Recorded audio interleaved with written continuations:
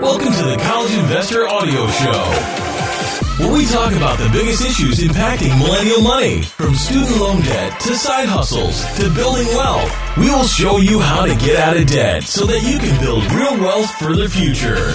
Hello and welcome to the show today. So glad you are here as we take a look at the best ways to start a college fund. All right, let's get right to it. It's going to be fun today. So if you're thinking about paying for college, yeah, it's a lot harder when you're dealing with daycare costs, medical bills, slowing income growth rate, all of that stuff, inflation. But this is why starting a college fund is a very important first step, just getting started. So today we give some tips on the best ways to open a college savings account and how to find money to put into it. And it doesn't have anything to do with money trees. I wish those existed, don't you? Okay. Here's how to open a 529 plan in your state. You can save for college in a variety of accounts. A 529 plan, which we talk extensively about in this podcast, you can find in previous episodes. You can also see all kinds of amazing articles at thecollegeinvestor.com. That's just a quick side note. But a 529 plan offers distinct advantages. 529 plans are investment accounts designed to help pay for K through 12 and higher education expenses. The accounts offer tax advantages, including tax-free growth and tax-free distributions, as long as the money is spent on a broad range of eligible expenses. Some states even offer a tax deduction when you contribute to the plan. And the good thing is, opening a 529 plan is almost as simple as opening a brokerage account. However, make sure you open the right account for your state.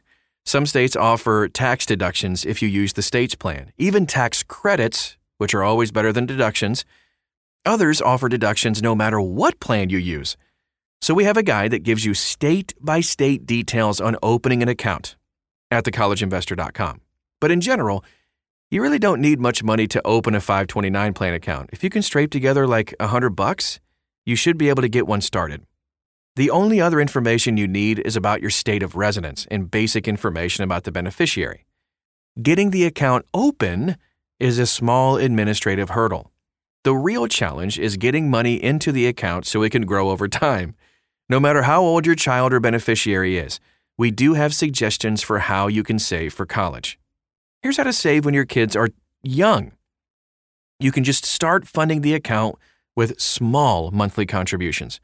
When your child is first born, you'll probably experience a big shock to your cash flow. Been there, done that. Either your income will drop or your expenses will dramatically increase. Daycare? Hello. Finding $100 per month might not be an easy thing at this phase. So instead of worrying about a specific number, just consider automatically sending a $20 contribution to the savings account each month. That's just $10 per paycheck. At this point, you're already adjusting to a huge financial shock, so it's unlikely that the $20 a month will really make much of a difference to you. Plus, it's going to keep you in the habit of saving for the future. Deposit gifts into the 529 account. Grandparents, doting aunts and uncles, and even a few friends might give your child cash gifts for birthdays and holidays. Putting these funds directly into the 529 account boosts college savings and saves your house from a few unnecessary items. You know what I mean? Also been there, done that. Stubbed a few toes to prove it.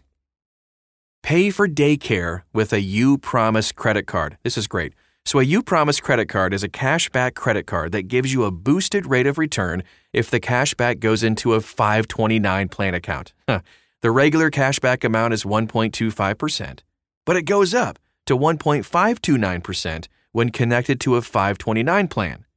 This can be an especially effective way to start saving for college if you can pay for daycare expenses using the UPromise credit card. Parents paying $15,000 per year will earn nearly $230 per year in cash back. By the time your child is in kindergarten, you'll have more than $1,000 in college savings. Please remember this. When using a credit card, pay it off completely before any interest kicks in. That is so important to be very responsible with this card. All right, now here's some tips on boosting savings during the elementary years. Childcare expenses don't just disappear during the elementary years. No way. but they should fall by at least a few $1,000s per year. This might translate to more savings opportunities. These are a few ways to boost college savings despite the multiple tugs on your wallet. Encourage your kids to put a portion of cash aside. By the time the kids are in elementary school, they might likely have some ideas of how to spend gift money. But that doesn't mean they need to spend all of it that comes into their hands. Setting aside a third of their gift money for college can help them establish a savings habit. Make it easy by setting aside money for investing before you take them to the store to buy a new toy. Boost your automatic savings rate, if you can. The elementary years are a great time to boost your automated savings rate if your cash flow has recovered. Moving from $10 per pay period to $25 or $50 can really help you to make meaningful progress towards your college savings goals. The amounts are small enough that they allow you to save for retirement and enjoy life today, but large enough to actually make some difference in the future. Put found money into the 529. Tight monthly budgets make it difficult to contribute large amounts of money to college savings, but you can use found money to put into the account. So this can include unexpected gifts, larger than expected tax refunds, stimulus money, if that happens again, and more. Investing more during middle and high school. With college costs looming, parents often get serious about savings during middle and high school years. This is also a great time to help your student take more ownership of their college savings too. Put award money into the account. Starting in middle school, students may start to stumble across college scholarship opportunities. These might include micro scholarships, ranging from $20 to $100, for community service, academic excellence, winning a competition, and more. You can even earn a scholarship for side hustling, no kidding. Though these are designated as scholarships, the award is often cash or a check that doesn't have to be put toward college. Push your kids to invest this money in their 529 accounts. Incentivize saving with a match. All right, get this. Students in middle and high school can have after-school jobs or side hustles that bring in extra funds per month. I know some places that actually hire 14-year-olds. I mean, they have caps on hours they can work, obviously, but yeah, it's pretty cool. And at this phase of life, consider matching their college savings to a certain level each month. As your child starts to take an active part in their savings, they are likely to take more ownership of the entire college process, including identifying more scholarship opportunities or even considering community college to keep the costs down. Oh yeah. Keep the automatic savings going. As your child becomes a teen, the costs of college continue to grow. You're unlikely to figure out a way to cover the full cost of college in the next 6 to 7 years, but steady savings will help. Combining these steady efforts with college scholarships, your child's savings, and gifts from others, you may see a low 5-figure investment account. If you're in a better financial position than you were during your child's elementary years, consider boosting these savings to $100 per pay period or more. The more you save, the fewer loans your child may need. And then, adjust asset allocation as you get closer to college. As your child creeps a little bit closer to school, take a look at the 529 account and assess where you are in terms of growth.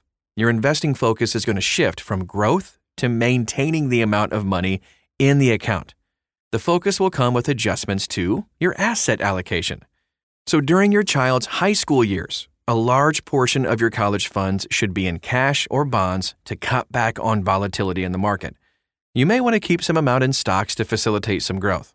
After all, you should have 4 years to spend the money, so dips in the stock market actually might have time to recover. Robo-advisors like Wealthfront will adjust the allocation in your 529 plan on your behalf, but some other companies expect you to do that on your own. Okay, how will you start your college fund?